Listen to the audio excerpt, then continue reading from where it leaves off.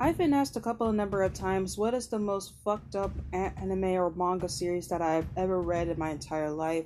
Well, at first it was Chino Wadachi with Blood on the Tracks, but I have read something that not only was so fucked up that it left me to question my own sanity and my humanity, but also after reading every single chapter, it almost made me want to just sanitize my eyes to where I don't even have eyeballs anymore. And it's even worse than Chino Wadachi, Boku no Pico, and also the anime where it's basically a brother or sister couple. I don't remember the name of it, but I do know it's basically a brother sister anime couple thing, which I don't know why it was such a thing back in Japan, but they made an anime of it. But that's what we're going to be talking about today. Hello guys, this is Jade from the Nerd Fix, the podcast where we talk about everyone and everything in anime, manga, video games, and everything under the sun. In this episode, we're going to be talking about a manga that not many people would know about, but there are some who do know of it. And this manga we're talking about today is called Doku Mushi.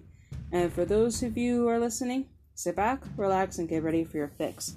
If you can handle any of the graphic details or anything that will include any of the following that I was mentioning. Talks about violence, cannibalism, or anything of that nature.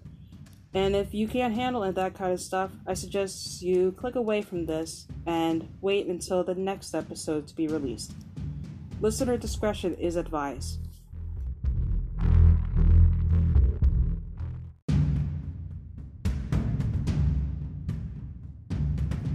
Now, as I've mentioned before, the manga that I had recently read is called Doku Mushi, and for this manga that many of you don't know, this was released just a few years back, and this manga is pretty much fucked up.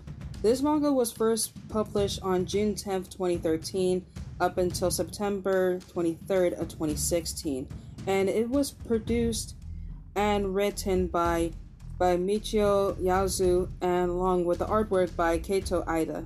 And this manga itself is so fucked up, it really made me question my own humanity. And for those of you who want to know a little bit about what this manga is about, it's basically where there's a group of people that have woken up in an abandoned building, and it's sealed off from basically everything. And includes the following people: college students Yumi and Reiji, a hostess girl by the name of Akane, an occult-obsessed salaryman named Yukitoshi, a punk factory worker named Toshio, an unemployed man named Taichi, and a 9-year-old girl named Michika. Now, the premises of the whole manga is basically they have to survive 7 days with no water, and the timer is set for 7 days.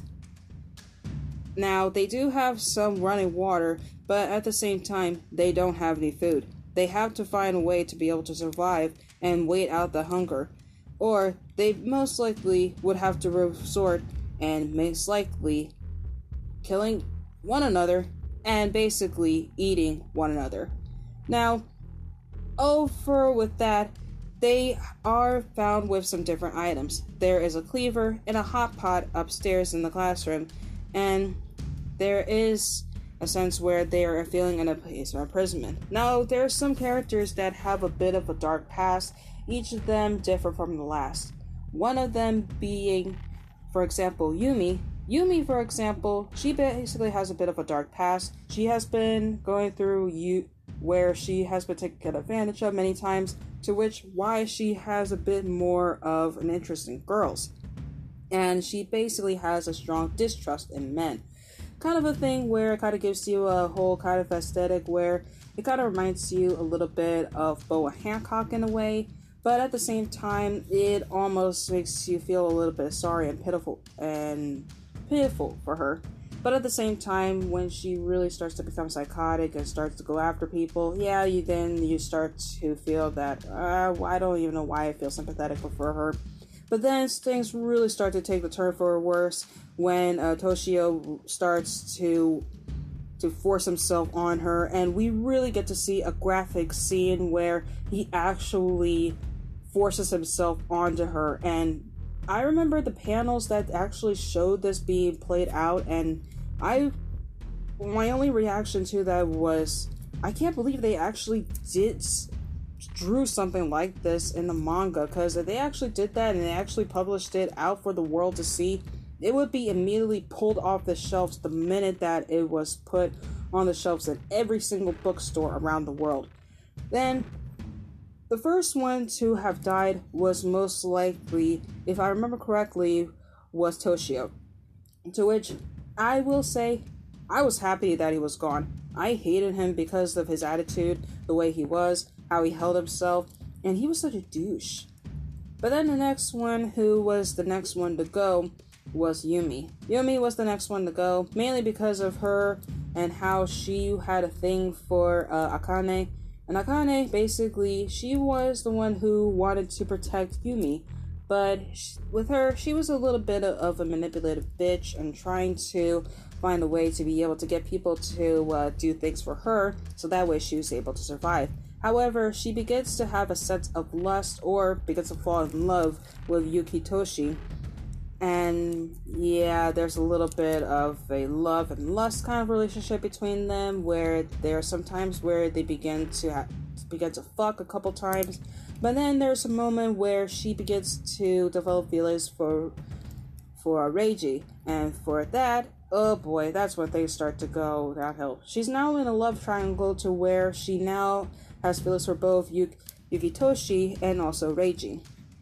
And this is basically so crazy of how things are shown throughout this manga.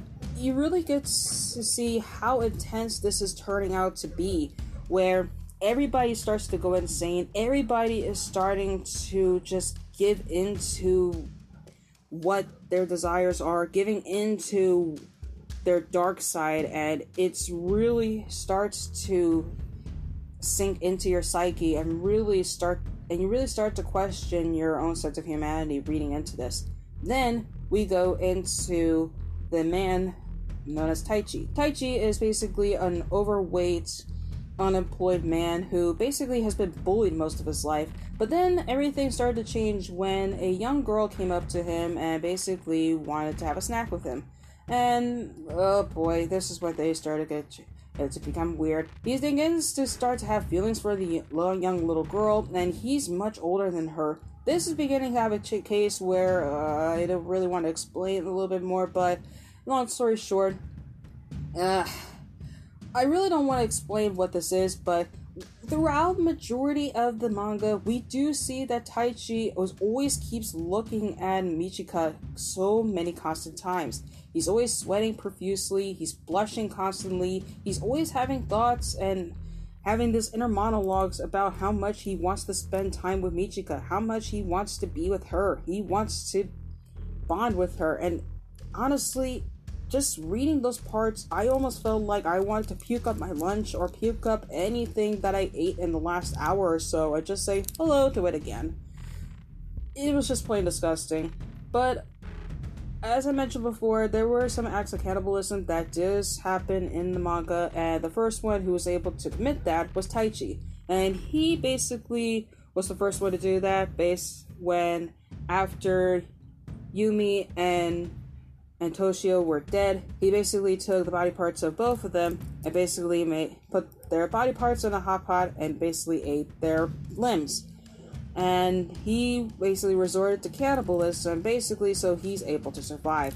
Now, this itself is basically kind of graphic of how he's able to do so, but not until he was able to kidnap Michika and is able to just oh boy.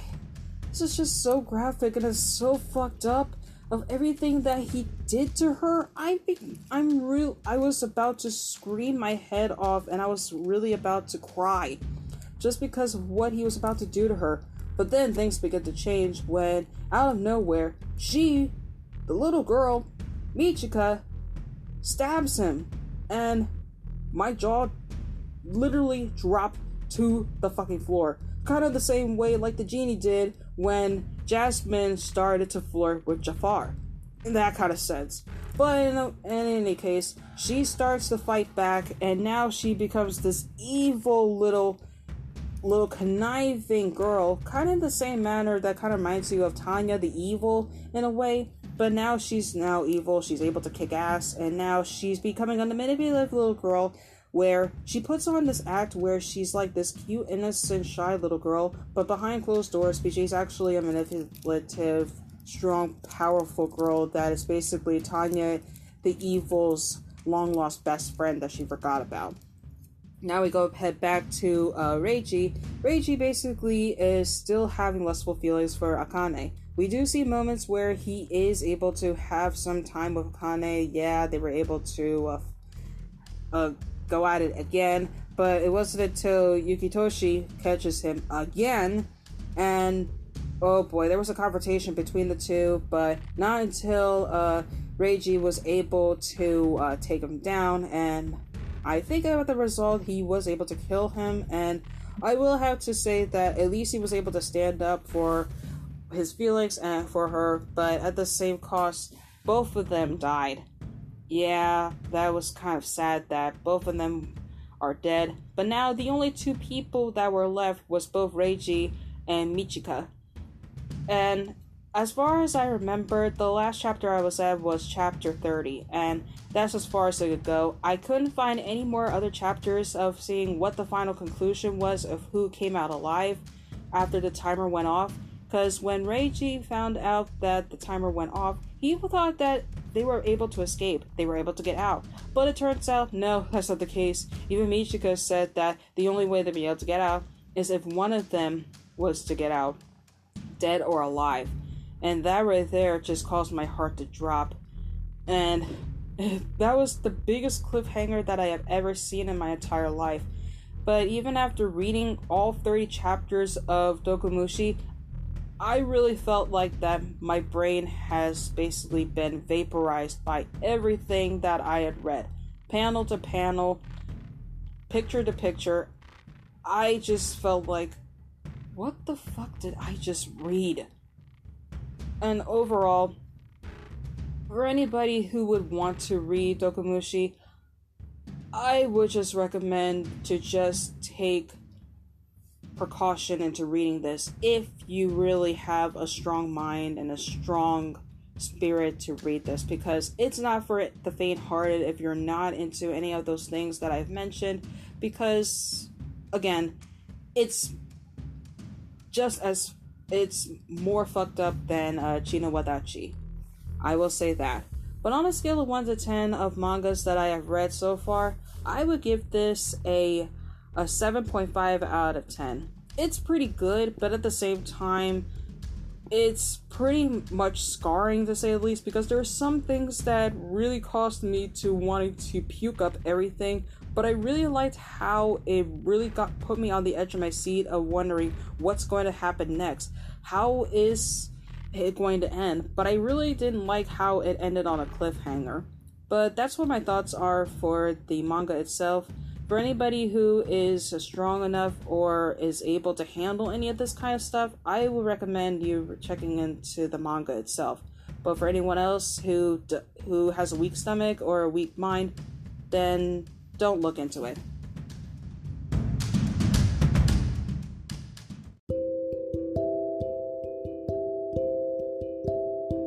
So what were your thoughts on my review of Dokumushi? Did it scar you as much as the brief description that I gave about it?